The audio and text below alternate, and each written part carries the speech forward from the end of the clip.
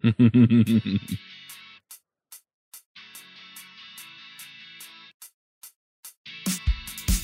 episode is sponsored by Hired.com. Every week on Hired, they run an auction where over 1,000 tech companies in San Francisco, New York, and LA bid on iOS developers, providing them with salary and equity up front. The average iOS developer gets an average of 5 to 15 introductory offers and an average salary offer of $130,000 a year. Users can either accept an offer and go right into interviewing with the company or deny them without any continuing obligations. It's totally free for users, and when you're hired, they also give you a $1,000 bonus as a thank you for using them. But if you use the iFreaks link, you'll get a $2,000 bonus instead. Finally, if you're not looking for a job but know someone who is, you can refer them to Hired and get a $1,337 bonus if they accept a job. Go sign up at hire.com/iFreaks. Hey everybody, and welcome to episode 178 of the iFreaks Show. This week on our panel we have James Zuber. Hello from Minneapolis. Rod Schmidt. Hello from Salt Lake. I'm Charles Max Wood from devchat.tv. And this week we have a special guest, and that's Paul Cantrell. Hello, also from Minneapolis. And it's Cantrell, accents on the first syllable. Gotcha. Do you want to give us a brief introduction? I'm pretty sure we've had you on the show before, but we haven't had you on for a while, so... Sure. I see that my fame has not spread far and wide. I'm a freelance developer and software consultant here in the Twin Cities. I work mostly with bust-out solutions. I also teach part-time at McAllister College, teach computer science, and help students there build software projects. And I'm also a quasi-professional pianist and composer at times. And I'm the author of the Siesta library for Swift, some of you may have used, and occasionally have dabbled in the Swift evolution list. And what does the Siesta library do? Siesta is a toolkit for writing primarily iOS and also Mac apps that use RESTful APIs. It is, in very brief, an observable in-memory cache of the state of every RESTful endpoint that you might be interested in. Its purpose is to prevent redundant requests, to clean up redundant network handling code, and in particular to disentangle the sort of stateful messes that result from traditional callback-based networking. Its effective is to give a sort of reactive flavor to your app without having to go all in reactive. And there was, in fact, an entire previous iFreaks about it. So you could check that out if you're interested in hearing more. That would be episode 124, Siesta with Paul Cantrell. Awesome. So it's been 54 episodes. So right around a year, right? Because we release every week. Sounds right. I think it was last spring, I want to say, that I was on. Maybe more like 7 months. Nobody would accuse you of not keeping busy. Gotcha.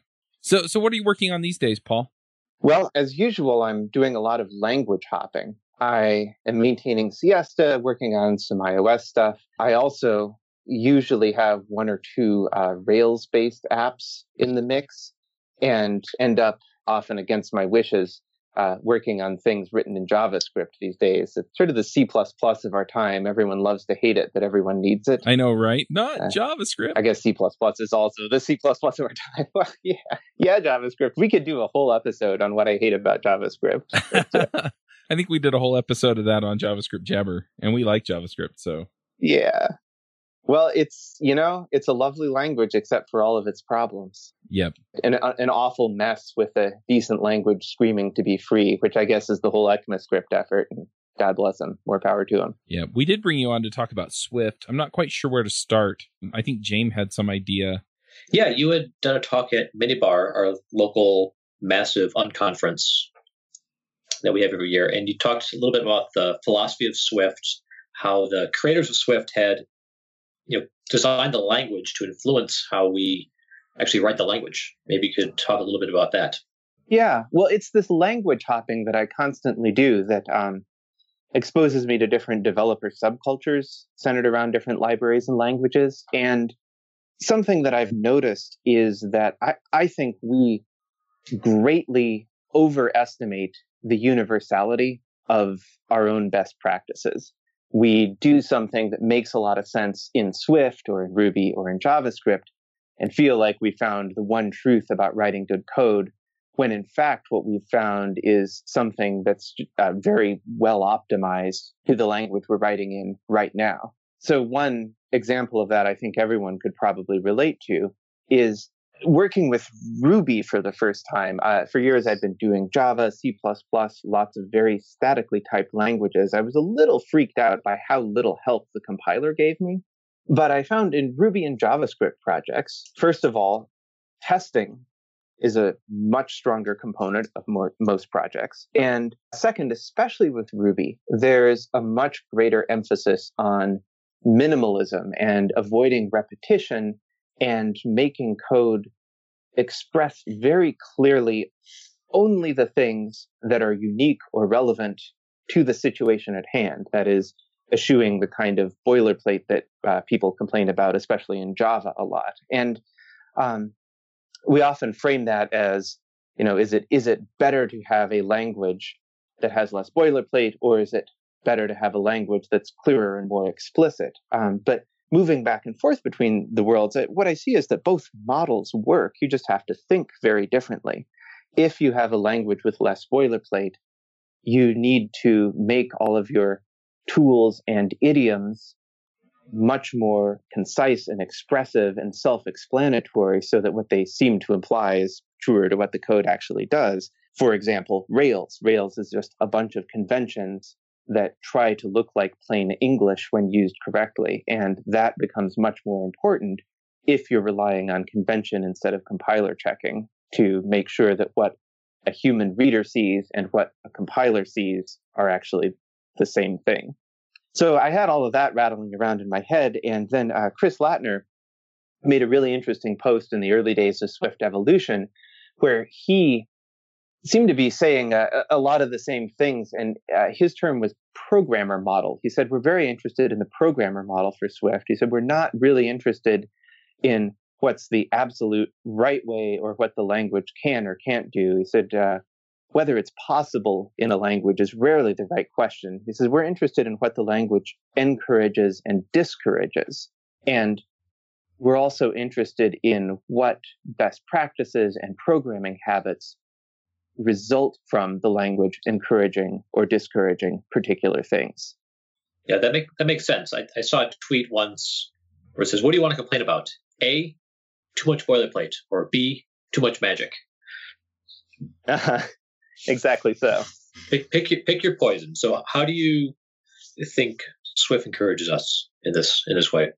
Well, the example that Chris Latner gave in that discussion, I thought was really illuminating and much simpler than anything I'd thought to think of. He said, why did we call it let and not const? It's because if it took more keystrokes to make a variable immutable, then people would want to use the shorter form.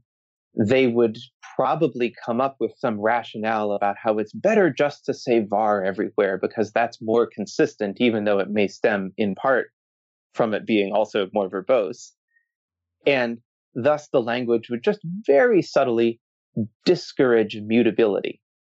And here he's worried about how many keystrokes a keyword takes, right? But let shows up a lot in Swift code. And I have to admit, if I had to type const, maybe I would be just slightly more reluctant to make things immutable first. But in fact, he's right. Even before that comment in Swift code, I tend to always just sort of start with let and see if I need to make it mutable. And if I am making it mutable, I think about why I'm doing that. And that general pattern, I would say, is very typical of Swift, which is that I start with something that is smaller or more obvious or more concise, more the language default.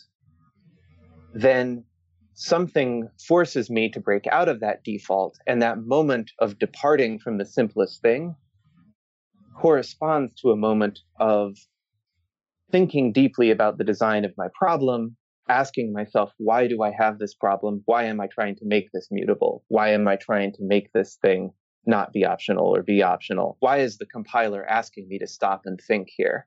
And that idiom of compiler message turns into moment of big picture self-reflection. That I would say is very typical of Swift and not necessarily of all even strongly typed languages. No, that makes a lot of sense. It's like a thing in your compiler going, are you sure you want to do this? Does this make sense? Yeah. So by contrast, Swift optionals look a lot like things that functional languages have been doing for a long time. Haskell has something like this. And Haskell, I think, is a great thing for any programmer to learn a bit of and read about. Most interesting language features you're going to see somewhere else may have been tried in Haskell first. But one of Haskell's big downfalls is I think its designers really aren't thinking in quite the same way. For example, in Swift 1, if anybody remembers working with Swift 1, optionals were super frustrating. When I dabbled and I never developed a serious app in Swift 1 for precisely this reason, there were so many unwrapping conveniences that just weren't there. So many things that I thought should have been implicit conversions where the compiler made me double unwrap something or explicitly state what seemed like it should have been an obvious type conversion. And there were a lot of APIs where things that were marked optional that really shouldn't be. They forced me to deal with a nil case where the nil case didn't mean anything. And at that moment, I thought, oh, this optional business, yeah, it's nice in theory, but it was annoying in functional languages, and now it's annoying here too. Lo and behold, in Swift 2, the compiler team put a lot of work into unseen implicit conversions where, say, assigning to an optional variable from a non-optional variable always worked where it maybe didn't quite always work before. And APIs that had everything marked optional because they came from Objective-C got properly annotated, and now all of a sudden UIKit didn't return optional everything everywhere. And suddenly in Swift 2, the experience was that if the compiler was giving me trouble about optionals, it wasn't forcing me to think about the language and how annoyed I was. It was forcing me to think about my code.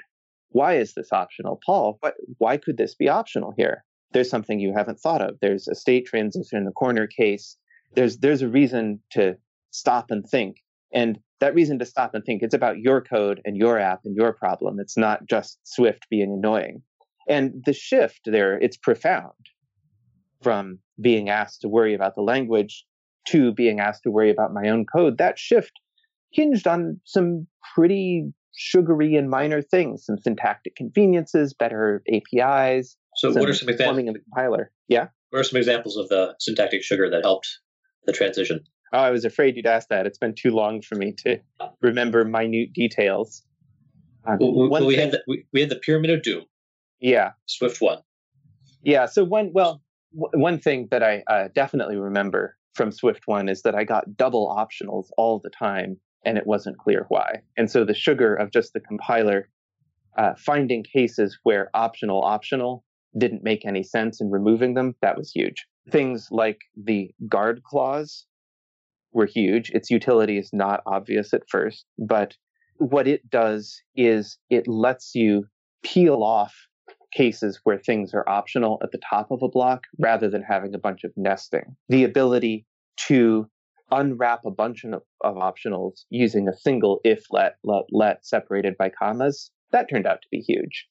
There's, maybe half a dozen language features like that made it so that in good Swift 2 and now Swift 3 code, you just don't see deeply nested pyramids of if let, 6 levels down. That's now a big bad code smell instead of the norm.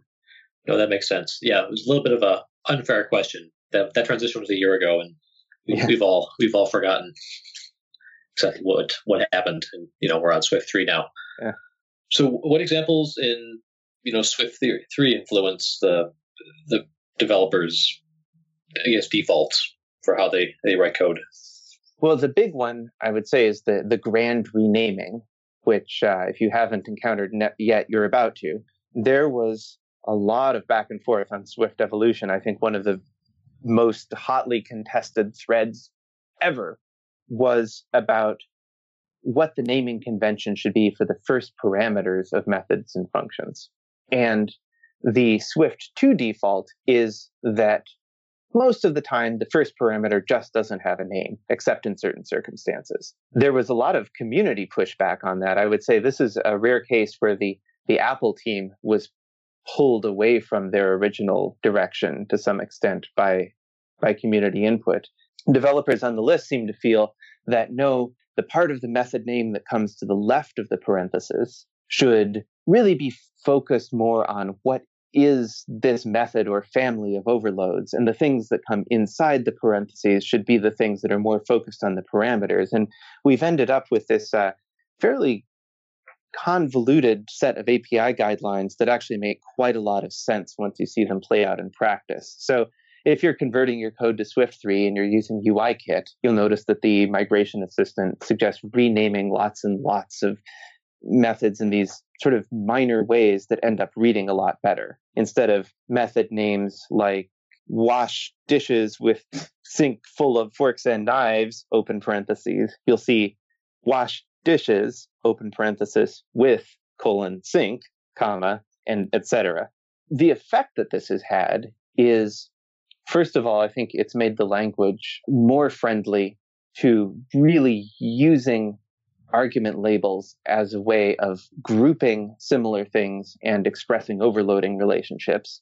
Second, it's made the labeled arguments make a lot more sense at the actual call sites.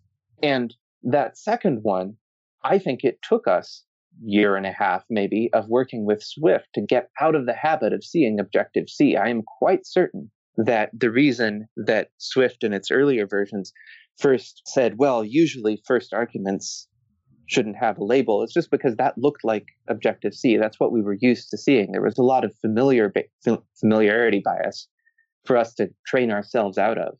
And it took some time to get unfamiliar with Objective-C before everyone could see how clearly its conventions didn't actually make perfect sense. That's a good point, because I definitely saw the Swift 1 and 2 conventions where you have the name as part of the method name as a hangover from Objective-C. And in some ways, that's a good point. That was a good thing, because one of the things that when I really got Objective-C was how clear the naming of the methods could be, which my code never had when I was writing C++. It didn't have it when I was writing C# or anything like that. So having the verbose names was something that was helpful. But I definitely agree that now that I see with Swift 3, it's like, yes, I have clear names, and I'm not, I have clear intention of what I'm trying to do without loading all things that should be in the parameter in the method name. So that makes a lot of sense. Yeah. Perhaps my favorite new point of the API guidelines for Swift 3 is it slips by unnoticed, but it's a biggie. It says argument labels should not contain words that are already present in the names of types, but they should compensate for weak type information. So there's a mouthful. What does that mean? That means that if I'm, say, calling a method that's like delete file at path, that path argument is probably a string. And if it's a string, what is that string? The string could be a path. It could be a URL. It could be the name of your pet. Who knows? In that case, string doesn't completely say what the role of that argument is. And so it's good to say delete file with path. If, however, we had a path type, struct path can only contain things that are actually paths on the file system, then you would just say delete file with : and then a value that is a path. So if the type of the variable tells you what its role is, then you don't need to also say that in the argument. And that one rule right there has cleaned up interacting with UIKit just inconceivably when you make the Swift 3 migration. It's amazing how much nicer these verbose labels look. It's not an obvious thing, but when you see it in practice, wow, does it have a nice effect. Well, it also seems like you end up with a lot of prepositions for your labels, and that almost makes a sentence in English, almost. Yeah, the API guidelines say that you should, their phrase is strive for fluency, and what they mean by fluency is make the method read like a sentence, at least for the first argument or two. They actually explicitly say it's okay not to make all of the arguments read like a sentence all the way to the end, especially if some of them are defaulted, but at least the method name and its first or second argument should read like a phrase. So a good example of how this migration helped is look at the changes in the API for string. Instead of having things like name string by replacing occurrences of string with string, blah, blah, blah, blah, blah. I can't even remember how many times it said string in the old method name. Now you just have string replacing occurrences of blah with blah. You don't need to say string over and over and over.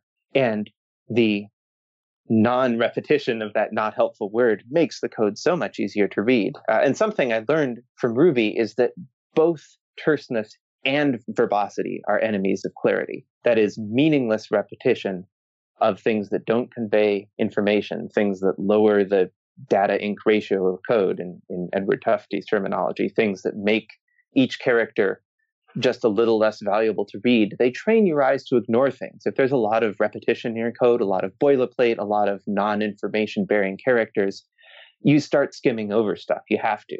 And that means that you miss bugs.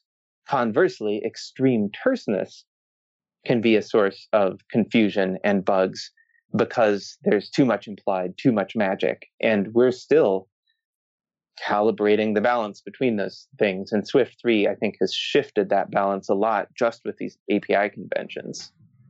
So how do you strike the right balance between verbosity and terseness? Is it just a function of the language, or do the developers have a say in it too? I think we all do. I think one of the lessons of Swift evolution in every successful open source language is that things work best when we have a little dialogue between theory and practice. So we develop something that makes sense after discussion. We try it in the wild. We see how it plays out. We discover where it succeeded and failed, and then we iterate, like good design of everything. And yes, language design is also a kind of design and obeys the same design principles. Like, for example, the first job of any design, and I mean graphic design, industrial design, programming language design, the first job of design is empathy for the people who are going to be using and working with the thing that you're designing.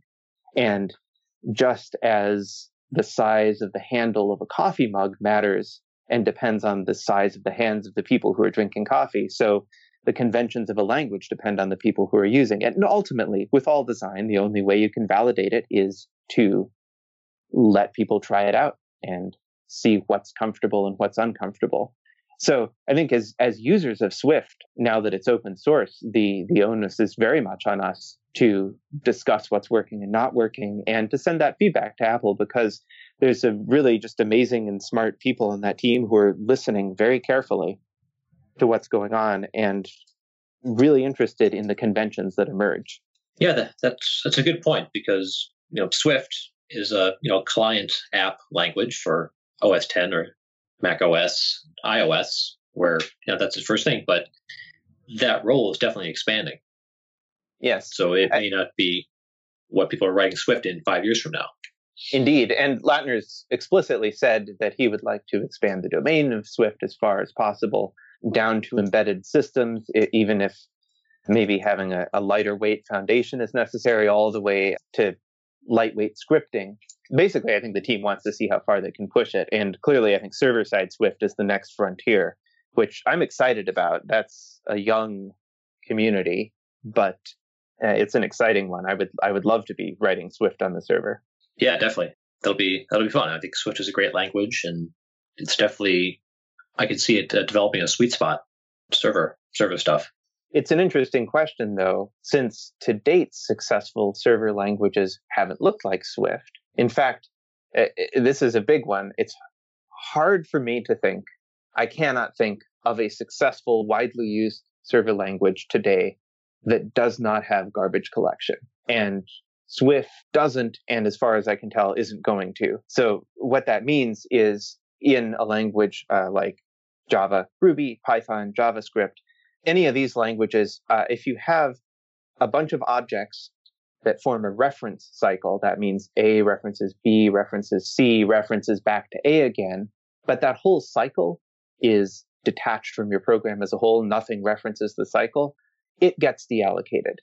Whereas in a language like Swift, you only have reference counting to help you deallocate things. And Arc is great. It feels transparent most of the time, but you do have to make sure that at least at the moment you intend it to be deallocated, your object graph forms a tree and the only back references are weak or unowned references, which requires a lot of knowledge about the relationship between objects. And that sometimes can break encapsulation or at least make encapsulation more difficult. If you have reference counting, then part of your API contract is promising what you will and won't retain. It's rarely explicitly stated, but it's there. Server languages all have garbage. So one thing worth considering as Swift moves to the server is that right now, as far as I can think, there's no widely used server language that doesn't have garbage collection. And Swift comes close. Arc reference counting feels a lot like garbage collection most of the time, but it doesn't have cycle detection. And just academic aside, reference counting with cycle detection is equivalent to garbage collection. They provide the same thing, even though there's implementation differences. But it's the case right now that in Swift, you do have to make sure that your object graph, at the time that you expect something to be deallocated, you have to make sure that your object graph is a tree and any back references are either weak or unowned. In a language like Java, JavaScript, Ruby, Python, it is possible to have a bunch of things all referencing each other, but when that entire glob of mutually referencing objects with all of its reference cycles, when it's no longer used anywhere, it goes away all at once. And there's some compelling reasons why maybe garbage collection works pretty well on the server. You can allocate a lot of things really fast and then just kind of throw away a big unused object graph all at once after a response is already on its way to a client. The Swift team has stated quite explicitly they are not interested in adding garbage collection to Swift. The reason is that a goal of Swift is deterministic performance. You don't want a garbage collector jumping in and making your iPhone feel all lurchy and, well, Android-like. Those little animation glitches you often get on Android are because of garbage collection as often as not. The Android people have done amazing things to iron them out. They're now very hard to detect, but they're there.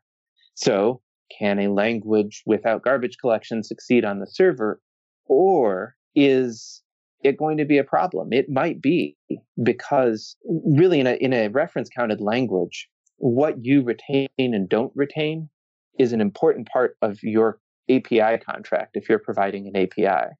And it's not something that we think about very often, but it's there.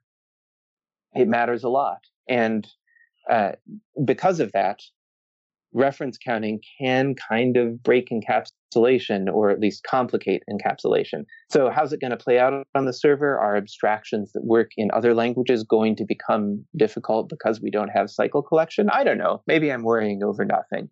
But it's concerns like that, and ones that nobody's even thought of, that are just going to be cropping up over the next year or two as server-side Swift evolves and matures. And I'm excited to see what comes out of it. I really don't know. No, that's a good point. And I think the problems that we're handling on a lot of server-side things are, server-side work are different than the client works. One example is like the domain model. A lot of server apps I've done, the domain model can get very complex because you're aggregating data from all these different services and getting them together and seeing how they work together and building new things off them, and they all reference each other. And if you have to think about how this is going to be cleaned up with Arc, you might get into trouble. Whereas whereas you're, if you're doing an iPhone app, you've got a couple services, 3 or 4 maybe, and you're not dealing with those type of things as much. So it'll be interesting to see, does that hold back from Swift from like real large enterprise type things? Possibly, but it also might be a good thing for, things that are being done by Go right now. So you have a compiled language that can run very fast, and you don't do huge, humongous stuff with it, enterprise type stuff, but, smaller services you can handle well, and also, provide a really strong language set of features. But I believe Go does have, or is building, garbage collection, right? Go has garbage collection. Yeah. So but I see Go and Swift tackling a lot of the same type of things. Sure. So Go is garbage collected, but that means you can't really control when it gets collected. Yeah. Which is a problem for a lot of applications. Well, I mean, it's kind of okay on the server some of the time in a way that it's not when animation is a problem. Like in the world of smooth animation, apps, games, UI-based stuff, determinism is even more important than net performance. It's okay to be slightly slower if you're always consistent. And so on a server, at some levels of load, at least, it can be acceptable to have maybe one node just has to garbage collect for a few milliseconds while other nodes take the load. And that can be perfectly fine.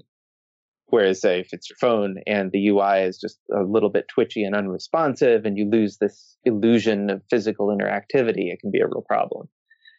No, that's a good point. I've heard of Go implementations where garbage collection was a problem on the server because they're using Go because it's very fast. So you're expecting a ton of requests and they didn't map something right, or they blew out some, I can't remember the data type, that seems like an innocuous change, but with a language brings out tons of different memory and has to get cleaned up with a bunch of over and over again. So in that case, something like Arc, you kind of know what you get into and you can control and you know what's happening. Yeah. Allocation and deallocation are not free, but at least they're consistent. Right. And it is true that, I mean, right now, Go, Swift, and Rust, this trifecta of languages, I'd say, vying to replace C++, they all have this promise of thinking high level, but getting C or C++ like performance. And A, that's wonderful, and I'm really excited about it. B, it's dangerous because we programmers, we get way too excited about performance. It's such a shiny object, the promise of better performance for free, the promise of faster even when we don't need it. God, it makes us do stupid things.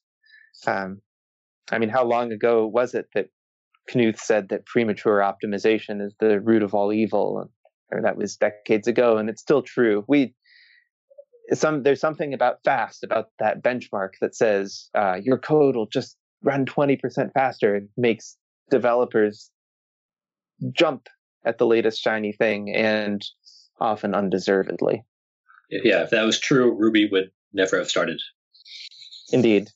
Working with, doing consulting, working with so many different companies at different phases and different sizes, so often the concerns that you have in a huge deployment, in a high traffic deployment, they're just not worth worrying about for a startup that is trying to get its first 100 customers, that just wants to validate an idea. The ability to rapidly iterate on a design and try different things out and see what users respond to, even with terrible performance, that can be so much more important than, say, quadrupling the response time of a server that already only takes, say, 100 milliseconds to get a response back. Different organizations have such different problems. I was talking with a friend of mine who was at Google about the experience of some startups I'd worked with, and very early phase startups. And we realized that so much of his thinking about web frameworks and web programming was shaped by the fact that at Google, if they sneeze publicly, they have 100,000 users. They can't launch anything small. It has to be performant and just fully vetted for this onslaught from day one, which makes it very difficult to do good design because they can't iterate on design. Performance tuning is the enemy of rapid iteration. Performance tuned code is always more brittle, more complex, and having simple, slow code that's easy to rework rapidly is a real asset. So in that sense, having so many users for free can actually be a liability. And I think is the reason why things like, for example, Google Wave maybe struggled. I think Google Wave could have taken off if it only had a few hundred and then a few thousand users instead of having millions on day one. No, that's a good point.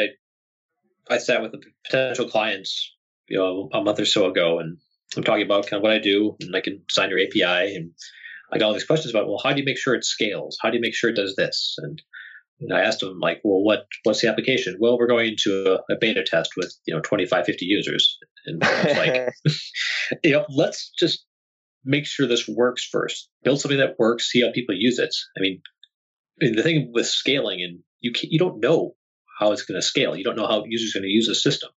So you're kind of guessing up front, like, is this going to be a scalable solution? I don't know. You don't know until people actually use it. Right. And you can do some educated design about the ways in which it might need to scale. Is it going to have lots of data, lots of users, lots of traffic for a small number of users, etc.? But that doesn't mean that you have to solve everything. It just means that you think right from the get-go about whether you're painting yourself into a corner, and don't solve all the performance problems right from the beginning. There's also the, we often confuse thinking about performance and scalability. Switching from a slower language to a faster language doesn't make an app more scalable. It just makes better use of the CPU that you already have. But if your problem is, for example, that your app relies on having some shared state in server memory and making that shared state stick with a client through the length of some stateful session interaction, that's a problem no matter how fast your language is, because you can't just freely load balance. So, there's a difference between thinking about how your app is going to scale up to larger database, more nodes, more whatever, more of whatever you're going to get more of. There's a difference between thinking about how you're going to scale up versus how fast it is in raw terms right now. I'm trying to think, how do you take this back to client development, since we're an iPhone show. That was awesome stuff. Fair enough. Well, so even though Swift 3 now, a lot of things are just feeling really good, such a pleasure to work with, there's areas of the language that are still rocky and in development, just in the way that optionals were in Swift 1. Two big ones that stick out for me are, first, the dispatch rules for protocol extensions, which probably just made half the audience's eyes cross. What of the what?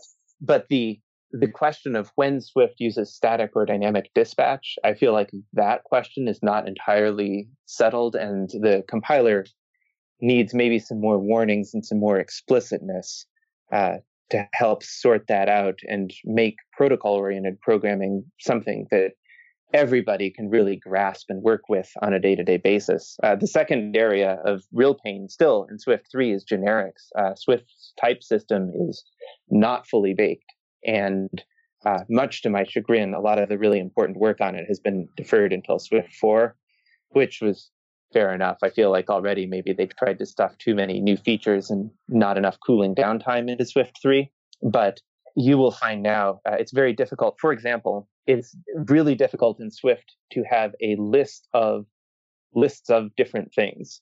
It's difficult to have a function, say, that gives you the number of items in a list without knowing what it's a list of. That's possible, but add one more wrinkle and it quickly becomes either impossible or you have to just sort of cast to any and work backwards. So go, if you're interested, look at the Swift evolution discussion around existentials and generic types. Lots of interesting work going on right now, and it's going to have to go through a similar period of sort of iterative proposing, vetting, trying it out in practice, and recalibrating. And that's the work right now in Swift that I'm most excited about. Yeah, very cool. You mentioned the protocol dispatch versus dynamic or static in the last episode, and I'm very glad I read that, because I ran into that problem 3 or 4 weeks later. And I'm like, wait a minute, that's what this is. Oh my word, this is insane. It is, and it makes a lot of sense. There's good rationale behind all of it, but lack of compiler warnings, plus the expectation that Swift sets up, which is that if you're doing things by default, it's probably safe. This is something that kind of violates that expectation. The blog post in question is, I believe it's called The Ghost of Swift Bugs Future by Alexandra Salazar. Good read. Every Swift programmer should at least skim it and know what that problem smells like. You will read it eventually, either before or after you encounter this problem. Exactly so. All right. Well, let's go ahead and push this into the picks. Jane, do you have some picks for us? All right. I'm going to do one pick. It's a documentary. It's on YouTube. It's 10 years old, I think. It probably 2005, 2006. and it's on BBSs. And I realized this week that I have to explain what a BBS is because I asked someone of a somewhat younger generation, "Do you know what a BBS is?" He's like, "Oh yeah, the British Broadcasting System." I'm like, well, no. No. They broadcast all that British all over the place. That's what everyone was doing on computers in the 80s, just downloading stuff from the BBS. So much quite. British. Bulletin board systems was the way people with computers talked to each other before there was an internet. And there's a BBS, the documentary, and it was just done. I think it was basically done by one person in a small group. And they've got 6 episodes, and it gets a little bit verbose at times, but there are some episodes that are really good. And if you're around that time or curious about how people,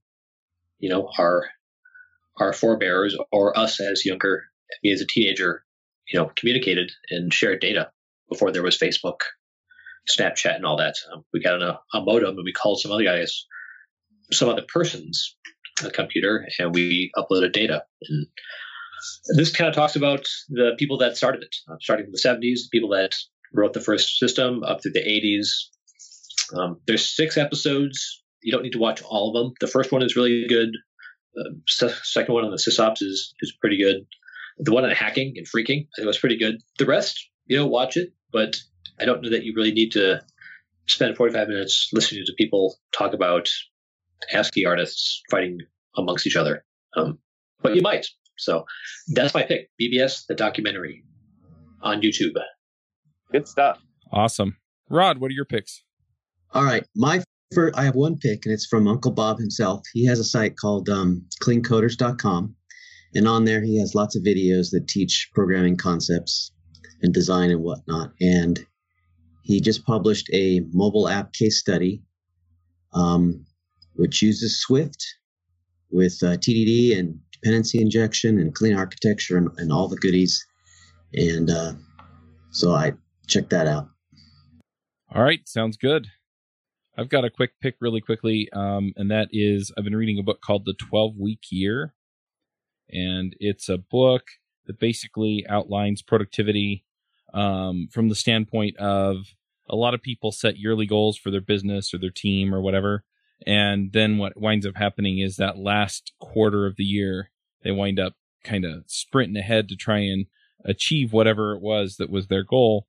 And so what they basically point out is that if you have a 12-week year, then you can just do this every quarter of the year and make your goals happen. And then what happens is all that work that happens that fourth quarter to get your goals done, you have that happen every quarter, and you get basically a year's worth of work done in 12 weeks. Anyway, it's really interesting, and I love the way that they organize everything. A lot of strategies and stuff in there. So if you're running your own business or running a team and trying to figure out, okay, how do we think about where we're headed? And, now that we have a vision for where we're going, how do we get there? Then this is a terrific book. Paul, what are your picks? I've got a whole cornucopia here.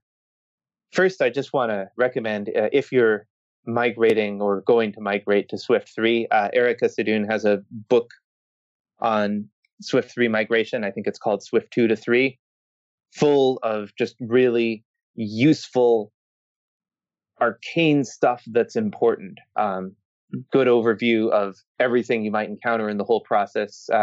I think it's good stuff. I had a chance to see some of the drafts as she was editing it and give feedback on it as I was doing some Swift 3 migrations, and even just reading her drafts as I was working myself. I found useful information in there. So go check it out. It's an ebook. Second, I have a pair of links. If anybody's interested in math, there was, I thought, a really good article on how we teach math, especially how we teach math in elementary school, and how much math is really about creativity, exploration, problem solving, and how you can bring that as a parent or an educator into math education. It's a topic that's near and dear to my heart, and this New York Times post about it just really laid out some good concrete stuff. If you're interested in the topic, I also highly recommend a classic essay called Lockhart's Lament, which is a much grander, more poetic and real rah-rah sort of treatment of the same thing. And if you're somebody who just has always sort of cringed at the idea of math, read Lockhart's Lament, at least the first page. I think it'll change how you imagine what math is. The truth is that a lot of us who got turned off math in K-12 education have never even done math. We've done rote computation, which is not fun. Lockhart says in an essay, he says, students say math class is stupid and boring, and very often they are correct. So that pair of things is a second pick. And third, there was a really beautiful documentary. This is much heavier stuff, but worth checking out if you want to get your head out of some code and into the world we live in. There was an amazing short, maybe 15-minute documentary called If I Sleep for an Hour, Then 30 People Will Die, about somebody who was a forger, forging identity papers in Nazi-occupied France. Really just riveting thing. And it's in the post, there's a news article that goes with it, that it's worth watching the video.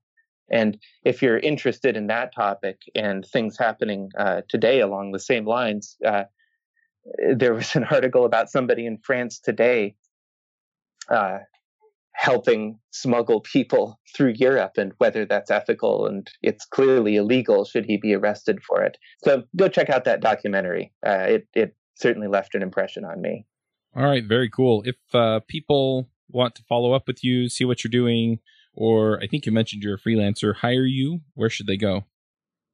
If you're looking to hear me pontificate and rant and rave, I'm on Twitter at In the Hands, which is a name taken from my piano world, but now has sort of become piano and code stuff. Twitter In the Hands.